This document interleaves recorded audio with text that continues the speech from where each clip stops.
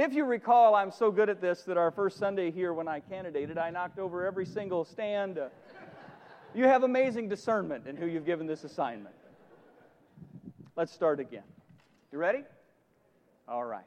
In 2 Samuel 24, David had a wobbly. Instead of trusting in the Lord, he wanted to trust in the size of his army. And so he did what Jewish kings were utterly forbidden to do. He took a census to gauge how many men were available for military service. And God sent swift judgment on this hubris. A great pestilence broke out, and 70,000 citizens died. To this end, God, to end the judgment, sent a prophet that David must go up and raise an altar to the Lord on the threshing floor of Araunah, the Jebusite. And so David went. And when this man, Araunah, saw his king coming and knowing all that was happening, the Bible says Araunah went out and he paid homage to the king with his face to the ground. And Araunah said, "Why has my lord the king come to his servant?" And David said, "To buy the threshing floor from you in order to build an altar to the Lord, that the plague may be averted from the people." And then Araunah said to David, "Let the Lord my king take and offer what seems good to him. Here are the oxen for the burnt offering, and the threshing sledges, and the yokes of the oxen for the wood. And all this, O king, Araunah gives to the king." And Araunah said to the king, "May the Lord your God accept you." He didn't hesitate for a moment to do what God needed done. He was willing to give up his property, his valuable animals, everything he had to work for the Lord. But King David was a man after God's own heart. Now, he was a man, so he made a mistake. He took a census when it was forbidden, and he was paying the consequence. But he was a man after God's own heart, and so David wisely replies to this offer of generosity, "No, I will buy it for a price. I will not offer a burnt offering to the Lord my God that cost me nothing." And so David bought the threshing floor and the oxen for 50 shekels of silver. Because David understood there is no such thing as a sacrifice where there is no sacrifice. It's definitionally impossible. And I'm told in World War II there was a chaplain who was assigned to an Army field hospital, and one day he was at the bedside of a young GI who had just awoken from emergency surgery from catastrophic injuries. And the chaplain gently explained to this groggy GI coming out of his stupor, "Son, you lost an arm in this great cause." And the GI replied, "I didn't lose it, I gave it." And in like manner, Galatians 1:4 does not say that Jesus lost his life. It says that Jesus gave his life. It says Jesus gave his life to deliver you and me. Now the Bible says as Christians we're to be imitators of God. And the Apostle Paul spells out what being an imitator of God ought to look like. Maybe you've heard this before. It's in Philippians 2. And it goes like this. If you have any encouragement from being united with Christ, if you have any comfort from His love, if you have any fellowship in the Spirit, any tenderness and compassion, then be like-minded. Having the same love, do nothing out of selfish ambition or vain conceit, but in humility consider others better than yourselves. Each of you should not only look out for your own interest, but for the interest of others. Your attitude should be the same as Christ Jesus, who being in the very nature God, did not consider equality with God something to be retained, but made himself nothing, taking the very nature of a servant, being made in human likeness. And being found in the appearance of a man, he humbled himself, and he became obedient to death, even death on a cross. Our word excruciating comes out of the cross. One of the most painful ways to die. Friends, we're in Nehemiah 11 and 12 today. Nehemiah 11 and 12 reveal 5 principles of kingdom sacrifice. If we are to see the advancement of Christ's kingdom in our day, we must learn to be like Jesus today. We're going to have to merely not look out for our own interests, But instead, we'll have to seek first His kingdom and His righteousness around us. So I'd like for you to turn with me in the Word of God to Nehemiah 11. Nehemiah 11 is in the Old Testament. If you do not have a copy of Scripture with you, just grab the blue pew Bible in front of you. Please use one of ours. Nehemiah 11 should be on page 514 of the blue pew Bible in front of you. And as we turn in the Word of the Lord, let's turn to the Lord of that Word in prayer. Lord Jesus, we invite you this morning to speak to us, to prick our ears, to open our eyes, to raise up within us an understanding to seek first your kingdom and your righteousness, that we would look from this Old Testament story and see these 5 powerful principles of how the people of God got busy with the kingdom of God and not the empire of self. And would you align us, Lord? The world, the flesh, and the devil all press us in to impress us that we are what matters. But you are our king, and we are your subjects. And you are building an unshakable kingdom that the very gates of hell cannot prevail over it. And you have invited us to join you. Lord, we know what your nature is. Your Son has told us, my Father is always at work. And then you said, and I too am always working. And then you turned to us and said, night is coming when no man can work. And so we must put our hand to the plow and not look back in the day. May we be effective and productive. May we be kingdom-impacting servants. May this be a kingdom-impacting church, and may this be a kingdom-impacting sermon. We pray this in Jesus' name. Amen. We're going to read the first 2 verses of Nehemiah 11, and we're going to select verses in Nehemiah 12 later. Now the leaders of the people in Jerusalem and the rest of the people cast lots to bring out 1 of 10 to live in Jerusalem, the holy city, while 9 out of 10 remained in the other towns. And the people blessed all the men who willingly offered themselves to live in Jerusalem. Remember that the city now had great walls. They had waited 95 years, and God accomplished in a very short span of time what had taken to see happen. And the walls were up, but the city was empty. Walls don't defend people. Defenders defend people. If the holy city was going to survive, there had to be inhabitants that lived in the city. And Nehemiah told us back in chapter 7, around verse 4, that the city was large, but it was largely empty. For no new homes had been built because very few residents were inside. There were a few merchants, a few traders, and a few of the priestly class, but there needed to be more people. And so last week, we learned the first principle of kingdom sacrifice. We learned the principle of tithing. Unless you import something in the Bible that it's not saying, and something that we're not saying, I want to really encourage you, if you missed last Sunday, go back, listen to it online, and we took time and we looked at the principle of tithing, because there's a lot of misunderstanding on what is and isn't to New Testament saints. God's plan for you and I as New Testament Christians is grace-giving. It's found in 2 Corinthians 8 and 9. But that being said, this principle of tithing predated the law. And it was used in the Old Testament for more than just monetary means. Here in Nehemiah, it was used to draw people. In Nehemiah 11, a tithe of the people, not of their money, was called to relocate to God's holy city so it would flourish and it would be defensible in a world that was hostile to God's agenda. And so this brings us to our second principle of kingdom sacrifice. It's number 2 on your outlines today.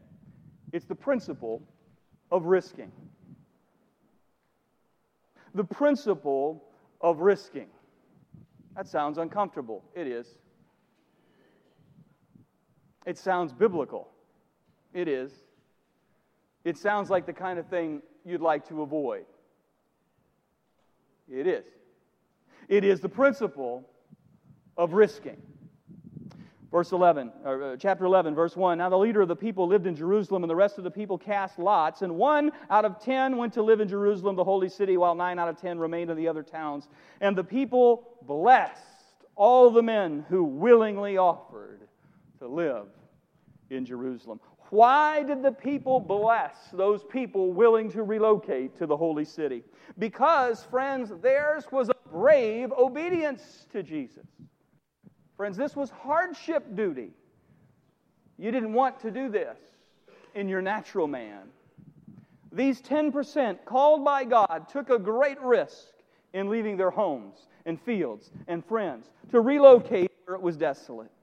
They would have to build their house with their own 2 hands. The orchards and vineyards and everything they had planted and had 95 years of maturity that they'd eked out of nothing was going to be left behind. They were going to live next to strangers, and they were going to start all over. Friends, they'd be relocating their families, their precious little children, their grandmothers, all those people that are vulnerable to the very heart of where the enemy would ever attack. Because if the enemy wants to wipe out God's people, Jerusalem is the place to do it. And so what we're seeing here is this principle of risking. God often calls us to situations that from our vantage point are clearly risky. Have you noticed that in the Bible? Have you noticed that in church history? Then why are we so shocked when He knocks on our door and we go, but wait a minute, God, that seems risky. C.S. Lewis used to say, to love is to risk. Any of you ever loved someone and that risk was hard as they strayed and wandered and self-destructed and you kept loving? But that meant you kept risking. John Piper notes there's a great biblical legacy of great risk takers. Joab facing the Syrians on one side and the Ammonites on the other. Well, he said to his brother Abishai, let us be courageous for our people, and may the Lord do whatever seems good to him. And he took a risk, though pressed on both sides. Esther broke the royal law. You remember when we were in the book of Esther? And to save her people, she said, look, if I perish, I perish. But she took a risk to save the people of God. Shadrach and Meshach and Abednego, in addition to being hard to spell, they were comrades, and they were walking together for the Lord. And they refused to bow down to the pagan king's idol. And they said, our God whom we serve can deliver us, but if not. See, they didn't know if they were going to be saved from the fiery furnace. We know that. They didn't know that. But if not, be it known to you, O king, we will not serve your gods. They took a risk. And when the Holy Spirit told Paul that in every city awaited him imprisonment and affliction, Paul says this in Acts 20:24. You might write it next to your passage today. Acts 20:24. I do not account my life of any value, nor as precious to myself, if only I may finish my course. That is what God has laid out for me to bring Him glory. If we are going to see God's kingdom advance in our generation, we must answer God's call to make kingdom sacrifices. And that's going to mean we're going to have to, at times, take kingdom risks. And sometimes these risks will have a cost. Our Lord Jesus said, brother will rise up against brother. I don't get it. I came to Jesus and my family's not happy. Jesus said that's how it would sometimes be, didn't He? Why are you surprised? Jesus says in Luke 21:16, you will be delivered up even by your own parents. It goes on to say, and some of you will even be put to death. And we know throughout church history that is true. We know in parts of the world today that is true. I want to thank God that for most of us here in New Jersey, nobody's threatening to take our life if we take our gospel to our neighbor. Amen? We have it good. Know that. However, the Bible still tells us in New Jersey that we are called to carry our cross, the instrument of death to self. Right? And so for most of us, for most of the time, the potential risk in sharing the gospel, in sharing Jesus, the mission we're here, is not death. It's that we're going to feel awkward. And potentially, but not certainly, experience some social ostracism. That's our price. It's a pretty low price. But it seems to hold us back because we don't want to take the risk. The Bible speaks on this in Hebrews 13:13. I think we've got a slide. Hebrews 13:13 looks at this issue of feeling awkward and social ostracism, and it stares at it right in the eye. It says, Hebrews 13:13, let us go to Jesus outside the camp and bear the reproach He endured. For here we have no lasting city, but the city that is to come. Through Him, then, let us continually offer up a sacrifice of praise to God, the fruit of lips that acknowledge His name. This isn't new. The devil tells you this is a new age. It's a new era. It's a hard time to share Jesus. Hey, friends, every time is a hard time to share Jesus, and every time is the best time to share Jesus. And He brought you to Jesus so you'd share Jesus, and you're alive right now for that purpose. For you are His witnesses. If we're going to see the kingdom of God advance in our generation, we will have to answer Jesus' call. That always means we'll have to take some kingdom risks. Now, that never means reckless risks. That never means risks prompted by our own imagination and impulsive machinations, not stupid risks. But when the God Spirit is truly prompting, He will often push us out of our comfort zone to follow Him. And that brings us to the next point. Yes, we have to take kingdom risks, but God must call us to those risks. You can't call yourself. And that's principle 3 today, the principle of calling. The principle of calling. Now, how He does it in Nehemiah is different than how He does it today, but He still does it. So look again at Nehemiah 11:1. Now, the leaders of the people lived in Jerusalem, and the rest of the people, what did they do? They cast lots. And what did that accomplish? Through the casting of lots, they brought out 1 of 10 to live in Jerusalem, the holy city, while 9 out of 10 remained in the other towns. And the people blessed all the men who willingly offered to live in Jerusalem. How were the folks selected? They were selected by the casting of lots. God called them by the casting of lots. All right, so what is lots? We don't cast lots a lot, right? So casting of lots, you would take these little stones, and you would mark them in different ways. You could put a color on them, you could put a scratch on them, whatever. And these stones would be taken up into your outer garment, into the fold of your lap, and they'd be hidden. And you'd shake your lap, and that would shake the stones, and you'd reach in, and you'd pull out a marked stone, and those marked stones would indicate who would do whatever they were deciding. It's sort of like drawing straws today. Take a straw, and they're different sizes, and if your straw is drawn, you're taken. Now, friends, to us, the casting of lots seems random, but the Scriptures say it's not. Proverbs 16:33, you ought to write it next to Nehemiah 11:1. Proverbs 16:33 says, "The lot is cast into the lap, but every decision is from the Lord." God was in this. This is how God did it many times in the Old Testament. In Leviticus 16, God used the providential casting of lots to determine which goat should be sacrificed on the Day of Atonement.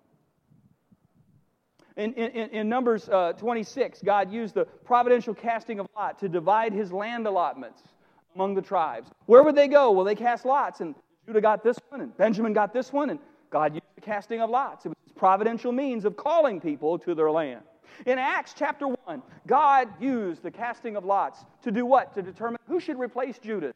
They looked and said who had followed Jesus his whole ministry, who met the categories, and there were 2, and they didn't know what to do, and so they cast lots, and the lot fell on Matthias, and he became the replacement to Judas. Now, you may have noticed we don't cast lots today.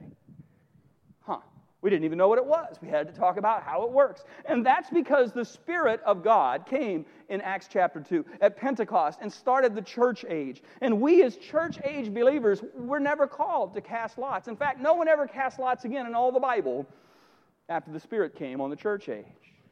Because you and I, the Bible says in James, are to pray for wisdom. And He gives generously without finding fault. The Bible says we're to keep in step with the Spirit. So we're to listen to His leading in His Word, through His people, through His prompting. We don't need to cast lots. So the means from Nehemiah to today has changed, but the principle remains. The means of calling was casting lots in Nehemiah 11, but the principle of calling is still true today in 2019. God must call us to areas of service. Now, we say Jesus is Lord, but do we mean it? When He calls us to do something that's risky, something that's different than we thought our life would go. Each of us, friends, we serve at the pleasure of our King, and He is allowed to send His subjects day to day, minute by minute, and over our lifetime, wherever He wants to. Jesus is the Lord of the church. He's the head of the body. He knows what He wants to do through me and you and our children and our grandchildren. And it might be different than what you want done. About 15 years ago, when I was thinner and younger, God called our family to plant a church. And He had us do it just outside of Gary, Indiana. We bought a house like 6 streets from the city limits of Gary, Indiana. And, you know, I don't know how much you read the paper, but 15 years ago, that wasn't the best place to plant a church.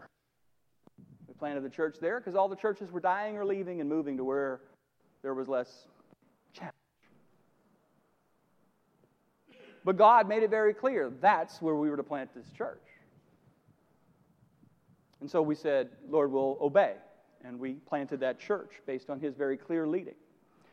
And when that church plant flourished, it went from 60 to 120, and God did many wonderful things in a very short period of time. And once that church became viable and stable, and we were giving to missions, and we had bought 17 acres of land, and we hadn't even been 2 years old yet, and we had enough money to pay all our staff, and everything was working, God very counterintuitively said, now leave.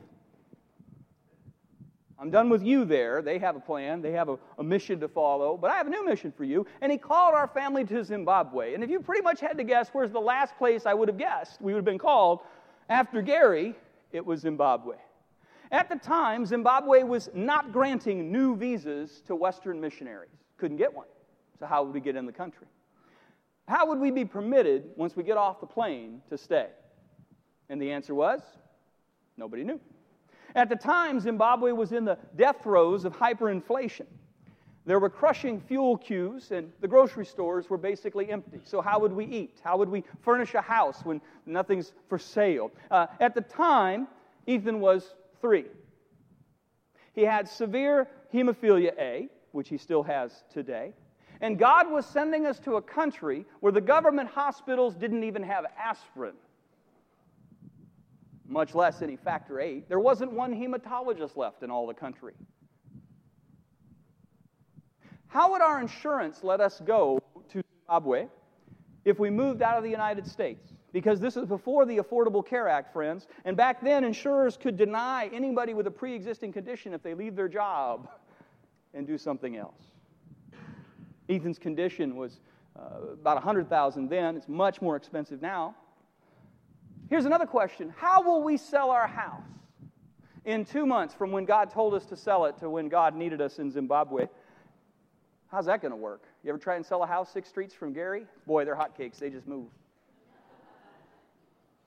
What are we going to do with all of our stuff? We sold our house. We got a house full of stuff. We have no more house. That's a problem. How are we going to raise support? Do you know we didn't visit a single church? We kept pastoring our church, and we sent an email. We think God is sending us to Zimbabwe. Didn't visit a single church. And in a couple months, God answered. God had a plan. Wasn't my plan. Didn't know how it was going to work.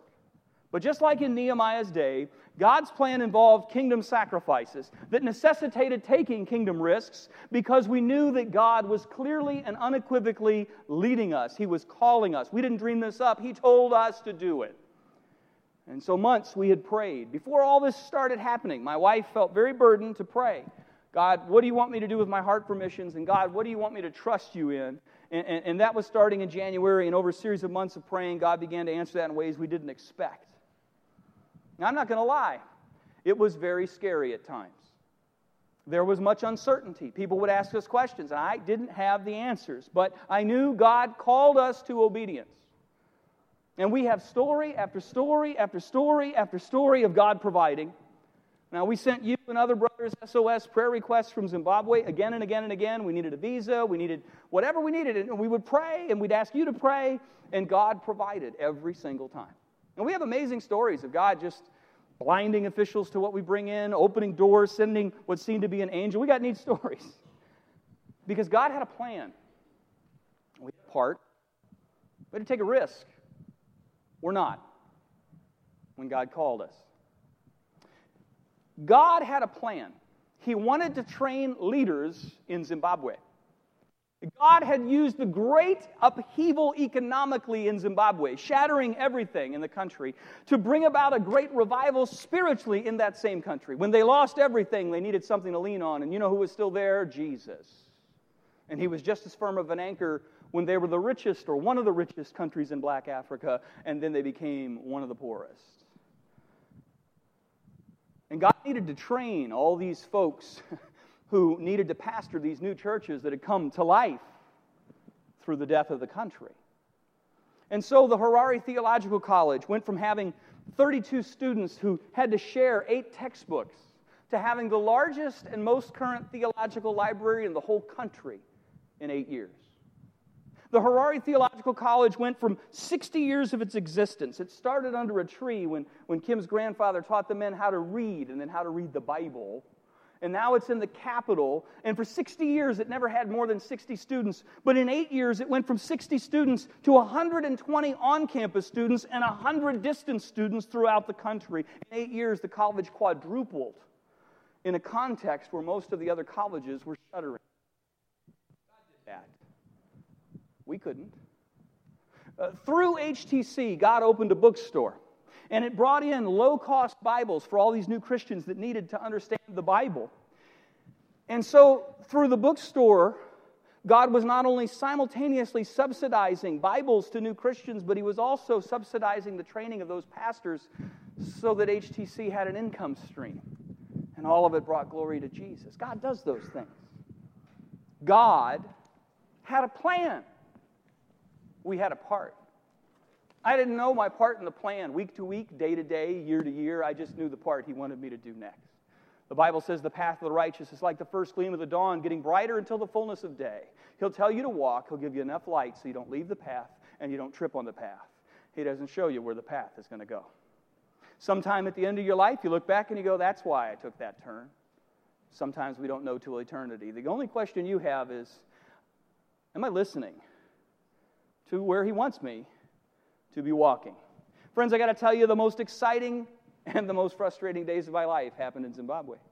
The most exhilarating and exhausting times of ministry were in Zimbabwe. And I'm going to tell you, I would have missed it all if I were not obedient to God's clear calling. And so, friends, God has a plan for you, too. God has a plan for Calvary Church. Do you remember I was supposed to be in Adelaide, Australia?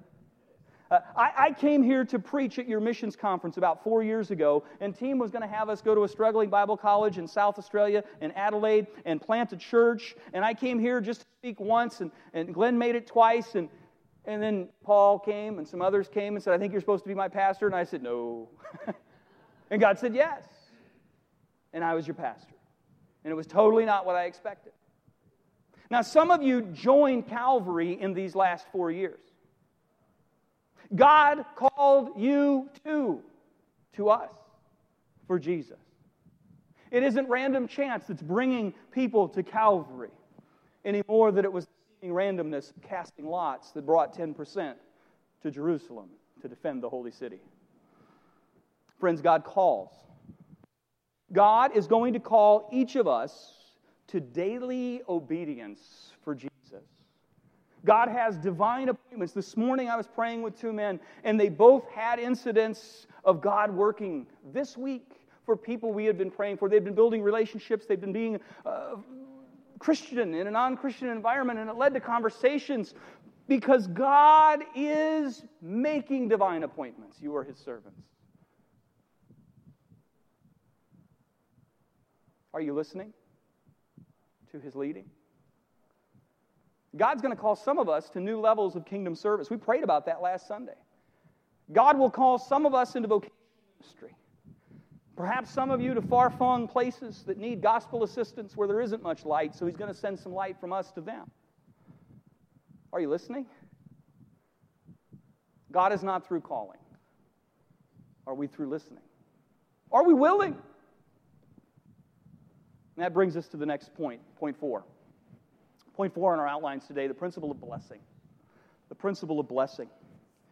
The principle of blessing. The Bible says, now the leaders of the people lived in Jerusalem, and the rest of the people cast lots to bring 1 out of 10 to Jerusalem, to the holy city, while 9 out of 10 remained in the other towns.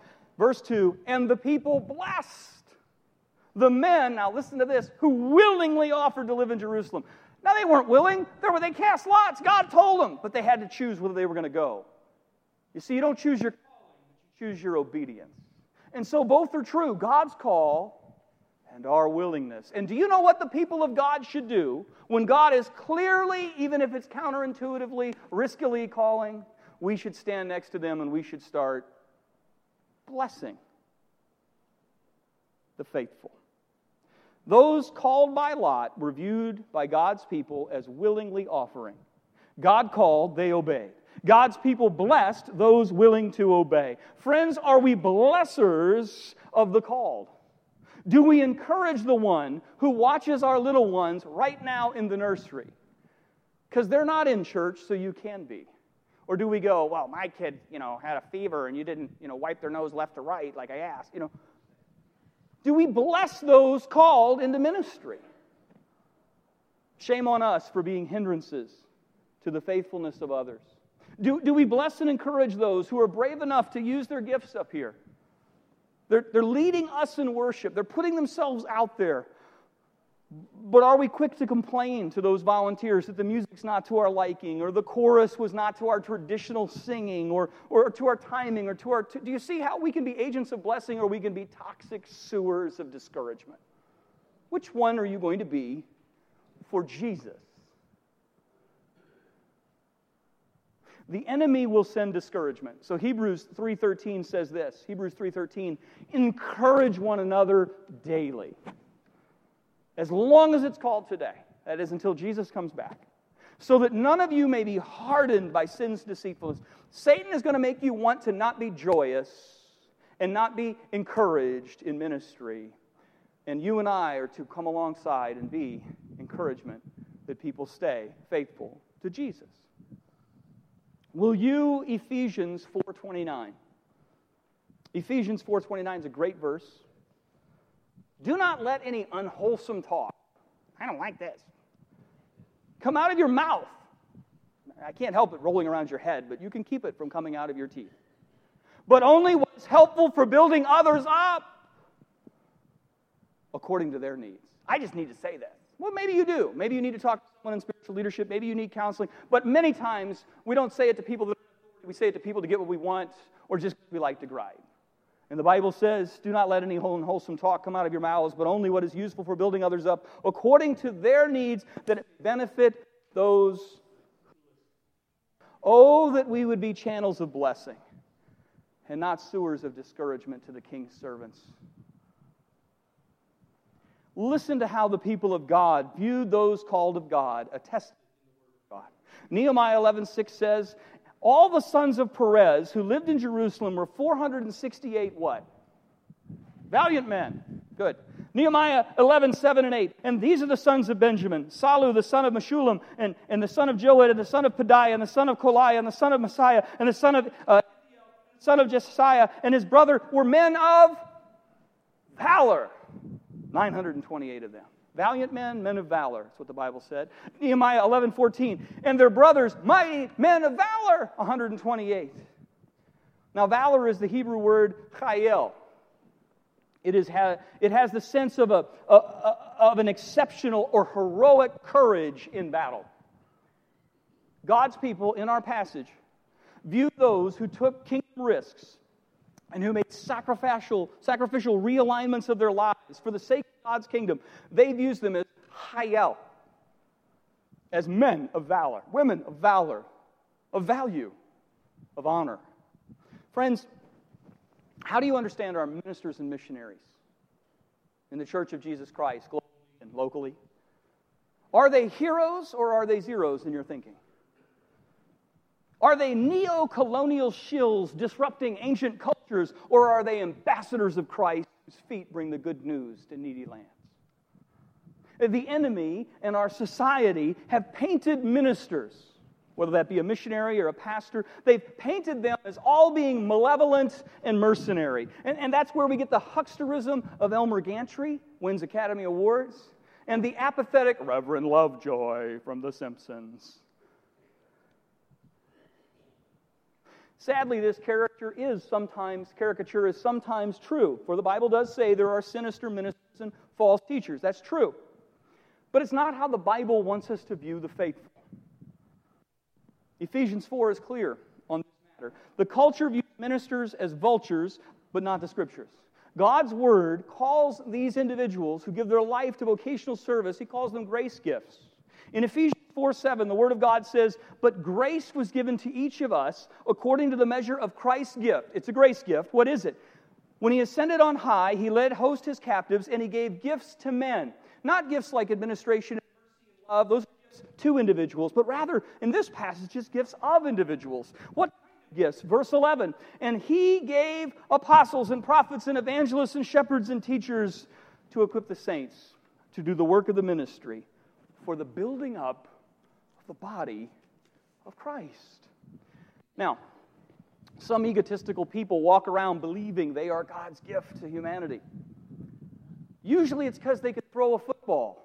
By the way, I built this 3 months ago. I didn't know there was going to be a snow day. Just happened to be Super Bowl Sunday. Isn't that cool? Because they can throw a football. Or because they can sing a melody with the aid of auto-tune, which I don't think is actually singing. I might be able to sing with auto-tune. Celebrities view themselves as God's gift. But our Lord views those He calls into kingdom service for building up His body as His gift to us, His church, whom He loves and died for. Are we biblical in our thinking in these areas? Can I ask you real simple? Are you as delighted if your son was going into ministry as if he was going into medical school? So many people aren't. Are you as supportive of your daughter relocating your grandchildren to Mosul for the gospel as you would be if they were relocating to Silicon Valley for some corporate entity? See, are we heavenly or worldly in our thinking? Are we prepared to say, like Jesus said, not my will, but thine be done? Now, so far we've been in chapter 11, this whole sermon last week and this week, and we've looked at calling and risking and tithing and blessing. But chapter 12 is going to be talking about the priests. And it's kind of tedious to read. It's a lot of hard-to-pronounce Hebrew names. I'll let you work on that at home. But we get our final principle from our final chapter that we'll look at this Sunday, and that's Nehemiah chapter 12. And it's the principle of persevering. And I'm going to give you just a little bit, a taste of the passage, and you can get the full meal deal at home. The principle of persevering. Nehemiah 12 lists all the priests who quietly, humbly, and yet perseveringly served God for all the decades from the time of the return 95 years ago under Zerubbabel to the days of Nehemiah that were happening right then. So here's a sample of these names and what's happening. In Nehemiah 12, the Bible says, these are the priests and the Levites who came up with Zerubbabel 95 years ago, the son of Shealtiel, and Jeshua, and Sariah, and Jeremiah, and Ezra, and Amariah, and Muluk, and Hattush, and Shekinah, and he goes on. And in verse 6, these are the chief of the priests, all their brothers in a different day, in the day of Jeshua. And these were the Levites, and he names them. Now skip down to verse 26 of chapter 12. And these were in the days of Jehoiakim, different days, longer, farther down the road. The son of Jehuah, the son of Zodak, in the days of Nehemiah. Now they were at two-day, the contemporary, what was happening in their situation. The governor and of Ezra and of the priests and the scribes. He's looking at these people for 95 years of faithful service. I don't want you to miss this last point. This last point is absolutely critical, Calvary Church. It is one of the surest ways to measure the effectiveness of any kingdom-impacting organization. Any church, any mission, any ministry that does not do point 5 will almost always fail. You see, it's all well and good to make a kingdom sacrifice, to answer God's calling, to go out risking, to encourage others and be a blessing, to sacrifice through tithing. But if we are not persevering in this task, if we only go out with excitement and come home when we have discouragement, we will not complete this task. It will all be for naught if we don't embrace the principle of persevering, which is why Galatians 6:9 exists. I'd like for you to write it in your Bibles, and I'd like for you to put it in your hearts. Galatians 6:9 is one of the most kingdom-impacting verses in all the Bible. You ought to memorize it. You ought to internalize it, because it is good food.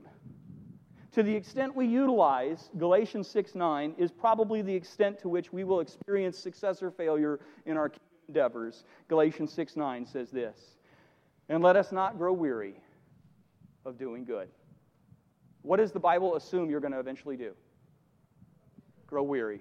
Because the world, the flesh, and the devil, and sometimes our own team, are going to gripe and snipe and squeeze and press to try and get you to stop in your service for Jesus. And let us not grow weary of doing good. Not mischief, not our own agenda, God's agenda, doing good. For in due season we will reap if we do not give up. You know, later this summer, everyone who is going to pick up corn is because somebody first planted the corn. And nobody who put out corn is going to have corn magically appear. Unless a deer makes a deposit. I know there's exceptions to the rule. But, kind of not going to have an acreage of corn. Let us not grow weary in doing good, for in due season we will reap if we do not give up. So then, as we have opportunity, let us do good to everyone, and especially to those who are in the household of faith. That is our calling. That is our commission. To that end, let us pray today. Lord Jesus, in a few minutes, Jason is going to lead us in communion. He's going to take us to your table where we think about your sacrifice. We're going to share. We're going to think about your body that was broken and your blood that was shed and how we are partakers in eternal life because of your sinless life, sacrificial death, and resurrected victory. Lord, we want to be imitators of you. Would you help us to take the risks you're calling us to? Not stupid risks that are based on our own desires and the trends of the moment and other people's opinions of what our life should be, but the call that you're prompting us to. You speak in a still small voice, and you still speak with that voice today. You tell us to keep in step with your Spirit, to pray for wisdom, because you give it generously and abundantly. You are able to speak. Help us to not run ahead of you, and help us not to drag our feet when we've heard from you. Help us, Lord, to bless those who are being obedient, whether that's here in our church, in nursery or in worship or in any one of the myriad of areas, or whether that's one of our brothers and sisters that you're sending around the world for the gospel that are discouraged because right now the season they're in is planting, the season they're in is watering, the season they're in is hoeing out all these weeds, and they're not seeing the harvest and they want to give up. And so you've given us each other that we would encourage one another daily, that we would not let the hardness of sin, the deceitfulness of sin win, and that we would not give up. Lord, help us to be this kind of church, a church that is generous as you are generous in its people and in its possessions, because we're stewards. Everything we have is yours. Help us to be the kind of church where we celebrate you sending out our sons and daughters and friends and neighbors across the world and across the street. Lord, I pray for next Sunday when we try to train the saints in how to share with those who don't yet know Jesus, that many of us would come and there would be some aspect of next Sunday in the morning and in the afternoon that helps us be better ambassadors for Jesus. That you'd help us to get the ball rolling, to turn the conversation to Jesus if it's rolling. Lord, we pray that you give us upfront interface opportunities to share Christ that are so clear we couldn't walk away from them even if we wanted to. And then you do everything you promised to, that you give us the words to share when the opportunity appears. We pray, Lord, for a holy boldness alongside a loving meekness. We pray this in the name of Jesus. Amen.